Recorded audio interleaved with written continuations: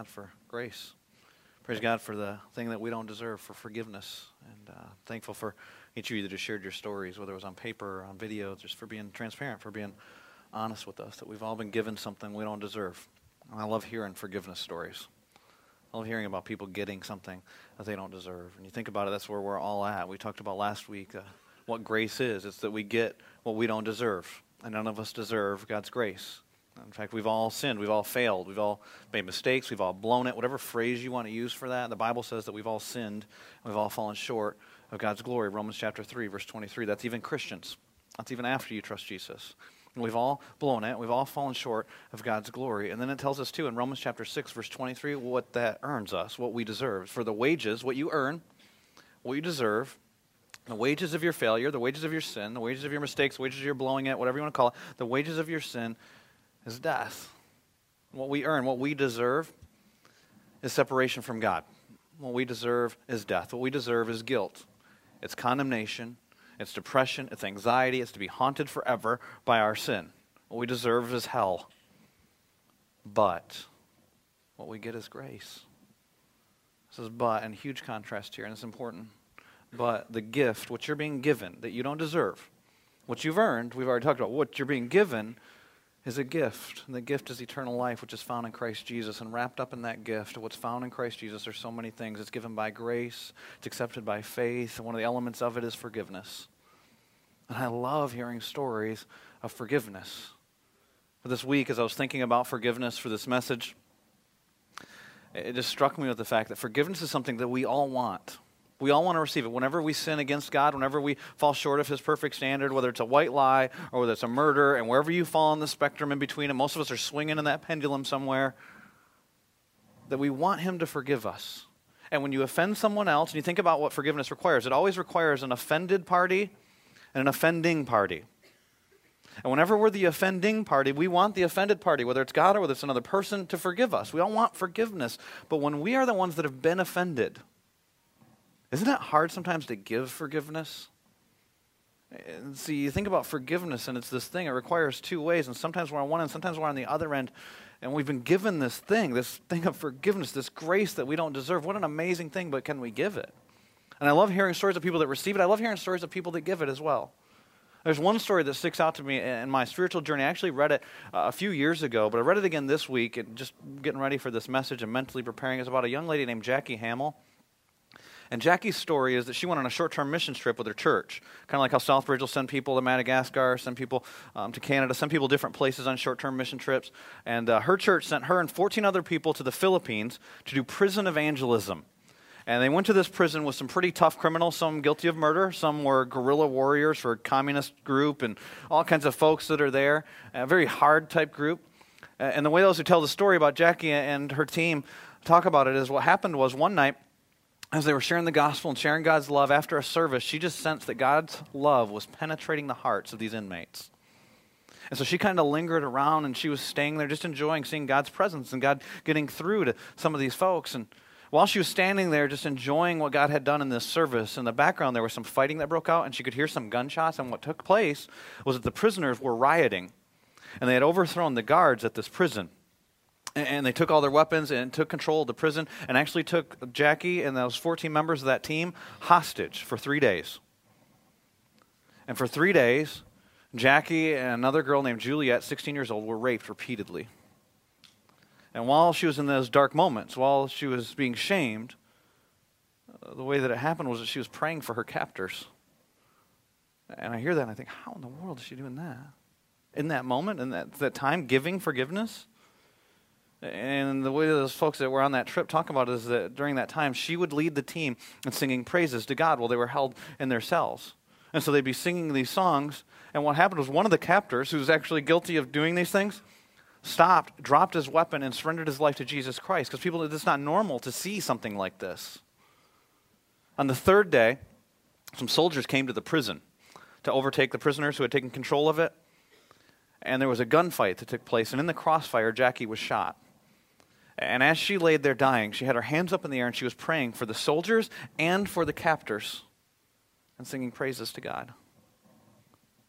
And I hear about this gal that dies this way. I think, who can do that? How could you ever do that? And what happens was she was a girl that had been forgiven.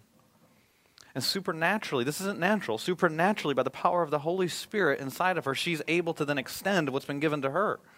She's able to forgive as she's been forgiven, even in these terrible moments.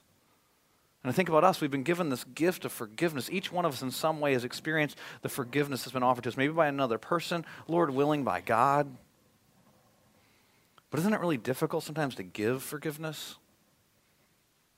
And some of you, you've got people to forgive. You maybe have somebody that offended you, perhaps even on the way into the service today. Someone took your cup of coffee or cut you off on the way to church or whatever it is. And some of you, it was on a grander scale. It could have been that somebody left some scars in your life, maybe some words they said that have scarred you, and maybe they don't even realize it, but you're holding this against them. Or somebody didn't do something for you, or they weren't there, or there was abandonment, or there was abuse, or there's an affair, or there's something that happened to you, and there's this person you still haven't forgiven, and maybe their face even comes to your mind. And today we're going to talk about the grace to forgive. If you have your Bibles, we're going to be in Luke chapter 23, and I'll start reading in verse 32. If you have a Bible with you, I invite you to turn with me there, and if you don't have a Bible, we'd love to give you one. You can go to the connections table on the way out, or you can get one over here by the offering box, and just because it's by the offering box doesn't mean you got to put money in there. Bibles are free, so go ahead and grab one, and we'd love for you to have a copy, because what can happen when you have your own copy of the Scriptures, you can see what's happening around the verses that we put on the screen, and we want you to be able to see that. And what we're looking at today in Luke chapter 23 is a central passage to all of Scripture. In fact, it's central to the gospel, it's central to the New Testament, it's central to the whole picture of God's story, it's central to all of human history. In fact, everything divides upon this event. What we're talking about today is an intense scene. It's the cross. And in the center of this story, what we see is forgiveness. And what's happening in this scene is that Jesus has just spent an intense night in prayer where there's been sweating drops of blood and just asking God to let this cup pass from him. If there's any other way, he wishes there's another way. There's not another way. And then you can imagine moments later what happens is he's betrayed by a friend with a kiss. And then he's arrested and he's taken to the high priest's courtyard. And while he's in the high priest's courtyard, he looks across and he sees one of his closest friends in all of his life, Peter, say, "I never knew that man." He's being abandoned. He's being put in isolation. He'd be forsaken by his father. He's taken to Pilate, who has the authority to kill. The Jewish leaders don't have authority to do that. And Pilate says, this man's innocent. Sends him to Herod. Herod says, this man's innocent. It goes back to Pilate. He says, this man's innocent.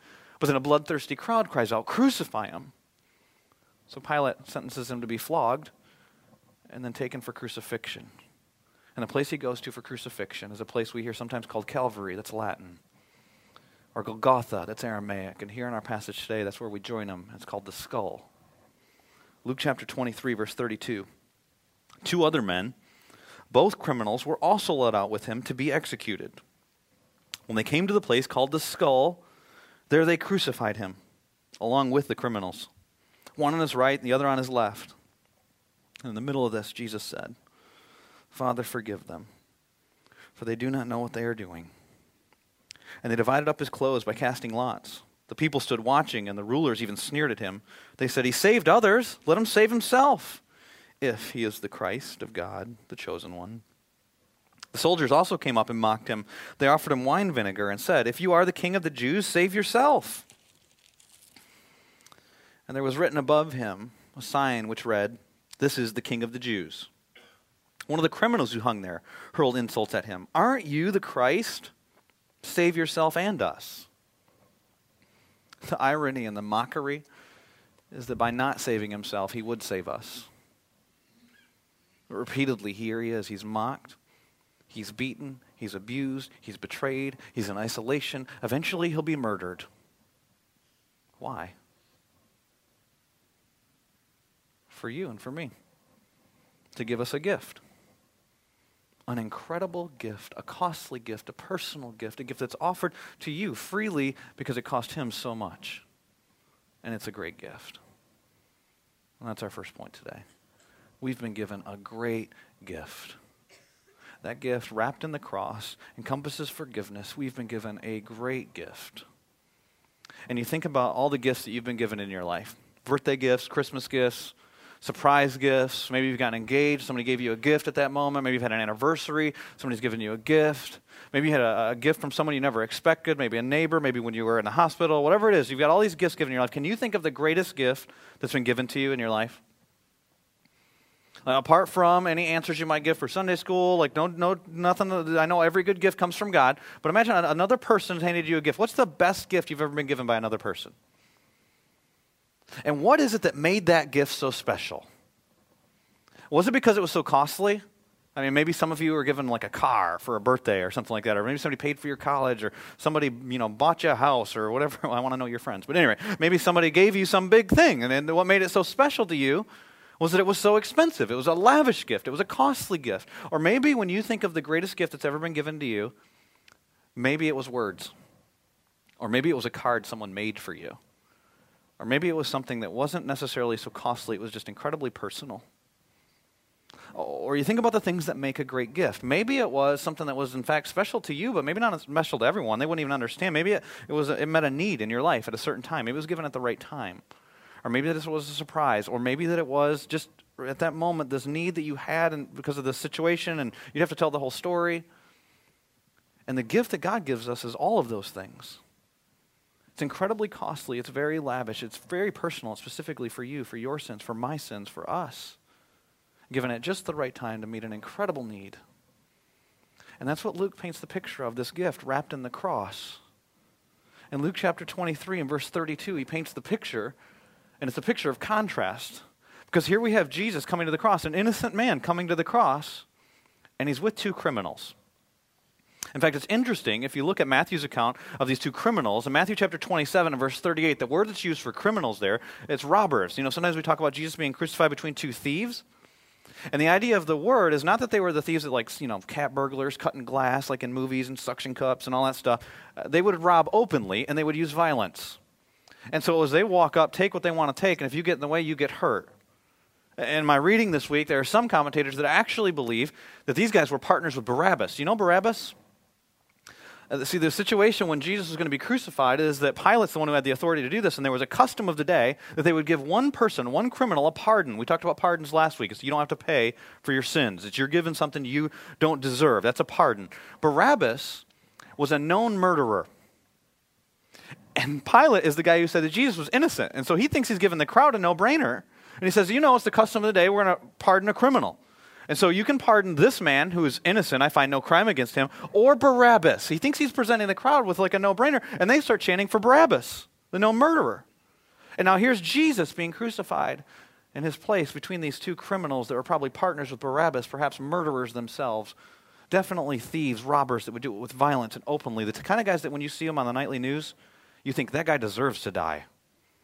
He hurt innocent people. He took from innocent people. He did these things to innocent people, maybe even murdered innocent people. And then there's Jesus in between them.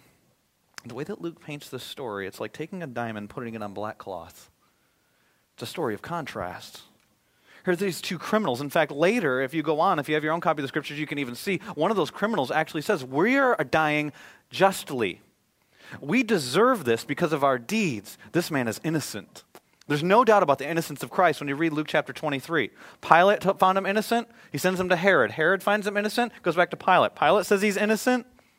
When he's hanging on the cross, one of the criminals calls him innocent. After he dies, a centurion, one of the Roman soldiers, comes up and says this man was innocent. He's a righteous man. So here's Jesus, who's innocent, dying a criminal's death. Why? It's for you and for me. This is an incredibly personal gift.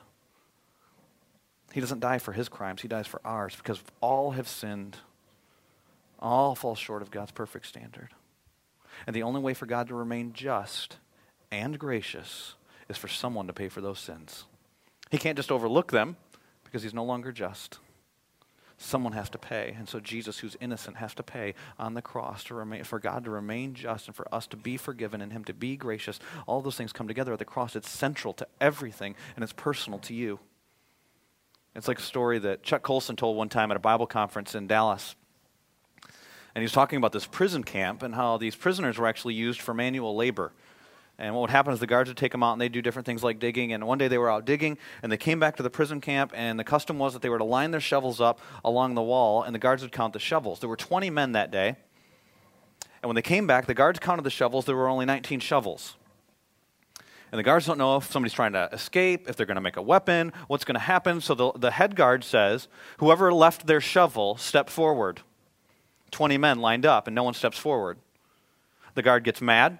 And so what the guard says is, if someone doesn't step forward now, I will shoot 10 of you randomly. And one 19-year-old man steps forward. And they grab him, they take him a few paces off to the side, they put him on his knees, they shoot him and kill him as an example to the others. And they send the rest of the men back to their cells. And then they recount the shovels. And they miscounted the first time. There were actually 20 shovels. That man was innocent.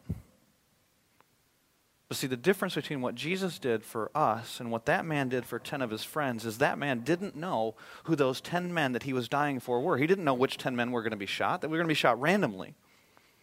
Jesus knew when he was on the cross, he was dying for you and he was dying for me. And he was dying for the people that were casting lots over his clothes, and he was dying for Pilate, and he was dying for those Jewish leaders. He was dying for all of those people. He was dying for all of the sin of all of humankind. He was dying for the person who put the nail up to his hand. It was incredibly personal. What a great gift. But not only was it personal, it was also costly. It cost him his life. I love the simplicity with which the gospel writers write. They talk about crucifixion, which is a horrific, a gruesome death. And look at how Luke describes it. Verse 32, he said, 2 other men, both criminals, were also led out to be executed with him. So everyone knows what's going to happen. Verse 33, when they came to the place called the Skull, there they crucified him. And that's it. That's all Luke says. It's a gruesome death. Maybe he doesn't get graphic because anyone who had seen it would know exactly what that meant. First century readers, second century readers, they would all have seen crucifixions, thousands of crucifixions. And I've shared with you before what it was like physically, the pain that he would go through with the flogging and all that stuff, and to think about having nails pierce your hand, your wrists, your feet. Incredible pain. Not enough to kill you, though. Just enough to torment you while you hang there and die. You see, Romans had perfected crucifixion. They perfected it in such a way that you'd experience the most pain possible without dying. See, most people actually that died of crucifixion died of exhaustion, or they died of traumatic fever, or dehydration, or suffocation. That's how they actually died. Some people would hang there for weeks, and many of them would go insane. But if I talk to you about the physical pain, what I might miss is what actually happened on Jesus' cross. Because what it cost Jesus wasn't just physical pain. In fact, there's something that was about Jesus' cross that was so different than others that that's the one we talk about. See, even that day, 2 other men were crucified. Thousands of people experienced that physical pain. Those 2 criminals and thousands of others. The cost of the cross wasn't the physical pain. It was that Jesus' cross was unlike anything that had ever happened before. Because one man takes on the sins of the world. Can you imagine the weight of sin? Have you ever felt the weight of sin, your own sin, before? Or to carry the burden with someone else, they tell you their sin? That's heavy. That's dark. No wonder darkness covered the earth for hours during the middle of the day. This darkness that happened, this heaviness that happened. I had one day this week where I went home and I had heard about some different folks' sin, and that's just part of being a pastor. I get my own sin all day long, and then other people's stuff, and it was just heavy. And I read one person's story, and bad stuff had happened to them, and so it was other people's sin in their life, and then somebody else with where they were at mentally, and just different things. I went home.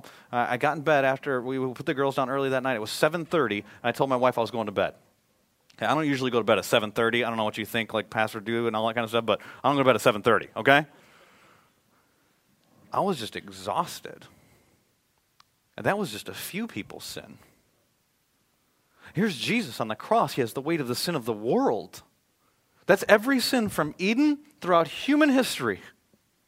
Think about that. That's every murder that ever took place or will take place. That's every terrorist act, every plane that's flown into a building, every bomb that's out in front of some building, all that stuff that's on him at that moment. Every lie that's ever told, every theft that ever happens, every rape that ever takes place, every child that's ever abused, every time that you think to yourself, no one will ever know, that was on him on the cross. Every pornographic website that gets visited, you know how often that happens? That's all on him on the cross. Every affair, every adulterous relationship, everything, all of it. It's all on him. Can you imagine that weight? It makes sense when he says words like, my God, why have you forsaken me? None of us have ever experienced that. Forsaken by his Father, isolation, betrayal, abandonment, abuse, being mocked. And in the midst of that expensive cost, he says, verse 34, Father, forgive them. What? Father, forgive them. Who's them? Well, them are the guys that are underneath him at that moment gambling over his clothes. Them is the guy who put the nail up to his hand. Them is Pilate. Them is the Jewish leaders. Them is you and me. It's everyone who's ever been responsible for Jesus dying on the cross. It's everyone. For all sin and fall short of the glory of God. The wages, what we deserve, is death and separation from God. But what he gives, he shows it right here, forgiveness. At the center of this gift, he shows forgiveness. Father, forgive them. Why? For. You can circle that word if you have a copy of the Scriptures. Here's the reason why. Because they don't know what they're doing. I have a hard time with this verse. What do you mean they don't know what they're doing? They've crucified thousands of people. They know what they're doing. Maybe they don't know what they're doing and they're crucifying an innocent man. No. They know they're crucifying an innocent man. Pilate said he was innocent. Herod said he was innocent. There's a sign above his head that actually says he's innocent. In verse 38, the verse says this, that there's a sign above his head that says, this is the King of the Jews. And the reason why that happens is because when someone was crucified, when they're executed, the custom was that whoever was executing, the Pilate in this case, they would write out the crime of the criminal, and that person would have to wear it around their neck or it would be placed above their head.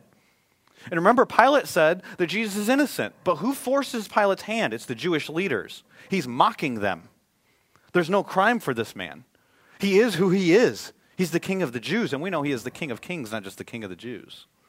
He's being crucified for being innocent. They knew what they were doing, so how can this be said by Jesus? They don't know what they're doing. It's because they don't understand what they're truly doing. They know they're crucifying an innocent man. They know exactly how to do it, and they know exactly what they're doing. But they don't realize they're putting the weight of all of humankind's sin on one man. They don't realize they're killing God. It's the same as when you and I have made mistakes. Think about the biggest mistake you've ever made in your life. Did you know it was a mistake? Maybe, maybe not. Did you realize it would be the biggest mistake of your life? Probably not. Did you realize it would nail Jesus to the cross? Probably not in the moment. Did you realize how many people it might hurt? Probably not. Did you know what you were doing? Probably. Ignorance is not innocence, but they are ignorant. Ignorant to the implications of what they're doing. And so Jesus says, I offer them forgiveness. Father, give them forgiveness. Father, forgive them. They don't realize. Eve knew what she was doing when she took the fruit. Did she realize how it would impact all of humankind? No. Adam knew he was supposed to step in as the leader of his family and stop this. Did he realize that just through one man, sin would enter the world, and then through one man, sin would be taken care of on the cross? No. But it was. And it's a great gift, and it's being offered to you. It's offered to each one of us. In 1 John chapter 1, verse 8, it says, if you claim that you don't have any sins, you're a liar. The truth is not in you. In verse 9, it says this, that if you confess, if you'll get honest about your sin and say what it is, that's actually separating you from God. It's the thing that gives you what you deserve, the guilt, the condemnation, the separation, the depression, the anxiety, the haunting from the past, hell. If you'll confess it, then he is faithful and he's just. And we talked about how he remains just because of Jesus going to the cross. That he is just and then he will cleanse you. He will give you forgiveness. You know how you receive forgiveness? You place your trust in Jesus Christ, that what he did on the cross for you was sufficient to give you forgiveness. What an incredible gift we've been given. But it's also an incredible responsibility. We've been given a great gift, and that means we have a great gift to give. Because we've been given this great gift, we have, second point, a great gift to give. Implied in what Jesus did on the cross at that moment when he cried out, Father, forgive them, for they don't know what they're doing, was he was giving us an example, and implied in that is that's the very thing we're supposed to do. Because think through the scriptures, and what does Jesus say? If anyone, male, female, rich, poor, today, 2,000 years from now, if anyone wants to come after me, he must deny himself, take up his cross, follow me. What does it mean to follow him? It means to do what he would do. It means to say what he would say. It means to follow in his footsteps, follow his example, follow his words. In fact, he made it real clear when he told us all what his mission is. Anybody that follows Jesus, it's Matthew chapter 28, verses 18 through 20. All authority on heaven and earth has been given to me, and so I'm going to say some pretty important words to you. Therefore, because of that, go, make disciples. That's learners of Jesus. And whenever someone becomes a learner of Jesus, baptize them. So everyone, once they place their faith in Jesus, should be baptized. Baptize them in the name of the Father, the Son, the Holy Spirit. And then teach them to obey everything I've taught you. And I'll be with you the whole time. But what did he teach us? He teaches us, love your enemies, pray for those who hurt you.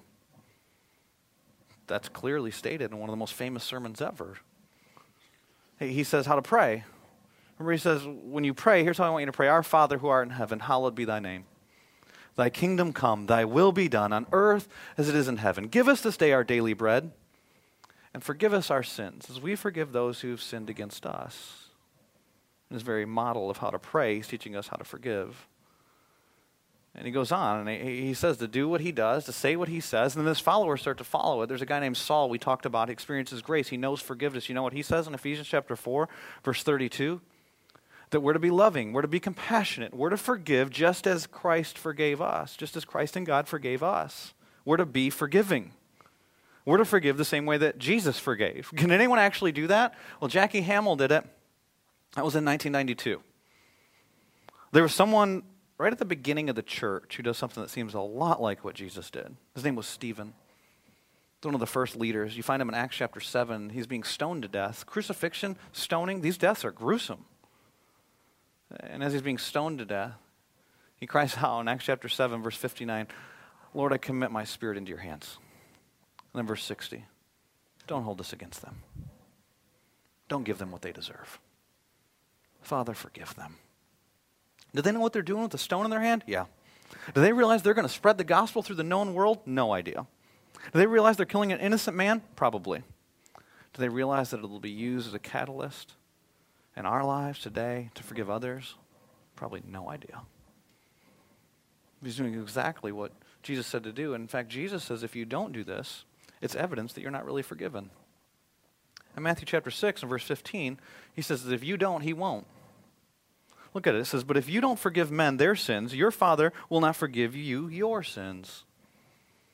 Don't miss this. This is important stuff. Okay, this might not be the most entertaining thing you've ever heard. This might not be the easiest thing you've ever heard, but this is something that when you leave today, you can't go to lunch and just go, man, that was tough, and then forget about it. You need to get this one. If you don't forgive other people, you won't be forgiven. Amen.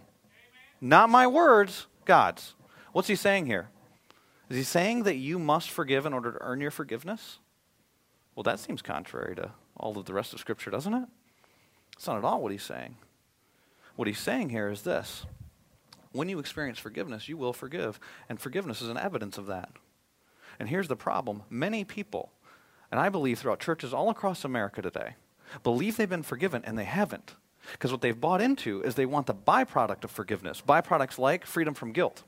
Freedom from sin, don't have to think about their past anymore. It eases their conscience, and it's all done. There's no more condemnation. All that stuff is done. But they don't want what you really get when you receive the gift of forgiveness. You know what the gift of forgiveness is? What you get is God. See, Jesus, when he died on the cross, he gave himself. And a byproduct of receiving that, when you remember how you get forgiveness? You place your trust in the cross, and then you will live trusting in the cross. You will live trusting Christ, and so your life will evidence that. And you know what you get? Freedom from condemnation, freedom from guilt, the past is removed. Another byproduct is this, you will forgive others. If you haven't forgiven, it's evidenced by your unforgiveness. If you haven't been forgiven, you see it because you don't have a forgiving spirit. And you see this in people's lives today too.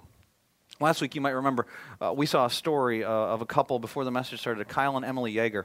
And part of their story was they got pregnant before they were married, well, in fact, while they were in high school.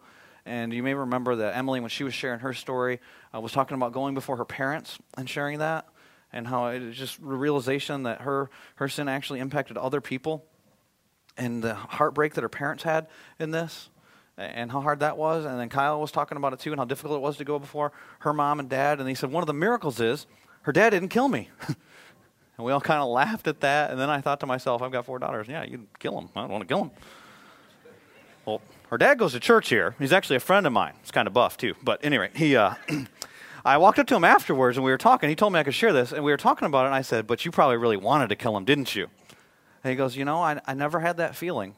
I said, why not? Because I'm thinking I'd wanted to kill him. And he said, because I realized how much I've been forgiven. It's like, preacher, get this stuff, would you? Come on, you should know. Why am I asking these questions? But it's evidence that he gets it. He really gets forgiveness because he's been forgiven. You see, those of us who don't get forgiveness, we can't forgive because we don't really get forgiveness. Jesus talks about this in the scriptures. In Matthew chapter 18, Peter starts asking him questions about forgiveness. Peter, I feel like that guy said, I should have gotten this already. He starts asking Jesus these questions, and then Jesus says, well, let me tell you what the kingdom of heaven is like, Peter. Imagine with me for a moment, there's a king. And he calls in, he decides he wants to settle accounts. He calls in somebody in his kingdom that owes him 10,000 talents. Now, we don't use the word for talents very often, and so let me put this into our vernacular. It's a word for people then that they would think that's a made-up number. Like no one owes that much money, 10,000 talents. It's like, think about our national debt. We've made up a number for it, trillion, right? It's gotten so big, we've got to come up with new numbers. And so trillion is a number. Imagine that when Jesus is telling this story, he says to Peter, there's a guy who owes $1 quadrillion. Okay, that's what it would sound like to Peter. And so he says to Peter, imagine there's a king, and he calls in a guy who owes $1 quadrillion. And the king says, it's time for you to pay up. He says, I can't pay up. He says, okay, here's what we're going to do. We're going to sell you. We're going to sell your wife. We're going to sell your kids. And then the guy falls down on his knees and he starts to beg the king for more time. Just let me have more time so that I can make the money. The guy can never make $1 quadrillion. And the king knows that. And he says, you're forgiven. I wipe away your debt, all of it. Go. And the guy goes out. And can't you imagine how you would feel? You had $1 quadrillion hanging over your head going into that meeting, and now you owe $0. That'd be like a little spring in your step, wouldn't it? Wouldn't that be great? And he goes out, and you'd think he'd be on cloud 9, but then he sees a guy who owes him money, 300 denarii, which isn't chump change. 3 months' wages, 300 denarii. So it's like thousands of dollars, but nothing in comparison to $1 quadrillion, right? And he goes up to the guy, and he grabs him by the collar, and he says, pay up. Give me my money. The guy can't. So he has him thrown in jail. You can imagine when the king finds out about this, how he feels. In Jesus' own words, Matthew chapter 18, verse 32. Then the master called the servant in. You wicked servant, he said, I canceled all that debt of yours because you begged me to. Shouldn't you have had mercy on your fellow servant just as I had on you? In anger, his master turned him over to the jailers to be tortured until he should pay back all he owed. He could never pay back all he owed. This is torture forever. This is how my heavenly Father, Jesus' words, this is how my heavenly Father will treat each of you unless you forgive your brother from your heart. Unless you forgive, you won't be forgiven. Because what you're evidencing by your lack of forgiveness is you don't understand forgiveness. It was offered to this guy. It was given out to this guy. He didn't really get it. So he didn't really get it. Do you give forgiveness? Do you have anyone that you need to forgive? Maybe simple stuff and you just haven't. It's like you're holding it over them and really it's controlling you. Or maybe it's big stuff and it's scars from a long time ago. Words, actions, all kinds of things. I've read some of your grace stories. There's terrible stuff in some of your grace stories. I hate that it's true. Abandonment, loneliness, sexual abuse, physical abuse, verbal abuse, all that stuff. And for me to say to you that I understand it, I don't understand all that. Jesus does. Not only was he with you going through it, he's been through it and more. Not just the physical pain, he knows physical abuse. And he knows the mental anguish. He sweat drops of blood. If there's any other way, he's forsaken by his father, isolation, abandonment, betrayal by every friend, verbal abuse. He knows all of that. And he tells you, forgive as I would forgive. If you don't, he won't. You don't really get it. This is a warning. Make sure you get this. I know some of you do, reading your grace stories. There's one woman, I was reading her grace story, and she was talking about how her husband left her, was having an affair with a gal 31 years younger than her. And she talks about in her story how much she hated him and hated her and wanted other people to hate them. But then she also says that after about 2 years, and then overnight stuff, okay? And some of you may think, I could never, you don't understand what's happened to me. Jesus does. I could never do this because... And my story is different, and here's the exception. I'm not saying everything just clicks at one moment and it's all done. Sometimes it's a process, and she was in process for 2 years. She got down on her knees, started praying to God. Not praying about her husband, not praying about that girl. And said, God, will you just show me if there's anything, Psalm 139, show me if there's any offensive way. Show if there's anything that I need to repent of. It's a normal part of the Christian life. And while she's down there on her knees, God starts to speak to her, and he shows her, you're no different than your husband. And you're no different than that girl. You need grace. And she forgives. And she's freed. She grasps grace. She's freed from the bitterness. She's freed from the anger. Another young lady at our church, she shared her story that she's the one who had the affair. She told me I could share with you even how it happened. And what happened with her story was they lived a great, Christian life, went to church and smiles and a couple little kids and good-looking couple and have it all together and the jobs, all that stuff. Everything looks great, but that's not how it was on the inside. There's emotional disconnect that's happening there and some isolation in the home. And some guy started to pay attention to her. And at first she ignored him. But then she was drawn to that attention. And she had an affair. And this went on for months. And one day this conviction overcomes her. And she calls her husband up and says, you got to meet me at home. We got to talk. And she falls down on her knees and she starts to beg for forgiveness, just like that guy did in Matthew chapter 18. You can never repay this debt. I'm begging you for forgiveness. She told him everything that happened and let him ask questions and answered the questions. And do you know what he did? He forgave. And she said, I'll never forget his voice when he called his parents who had been praying for her for months. And he's crying on the phone and he says, she's home. And she's here to stay. And there's been a time period from the time that moment happened until now. And she says, there's no backlash. There's no condemnation. There's no guilt. He's not bringing it back up, throwing it in my face. It's love. It's grace. It's forgiveness. How can he forgive that way? Because he's been forgiven. What about you? Have you received forgiveness?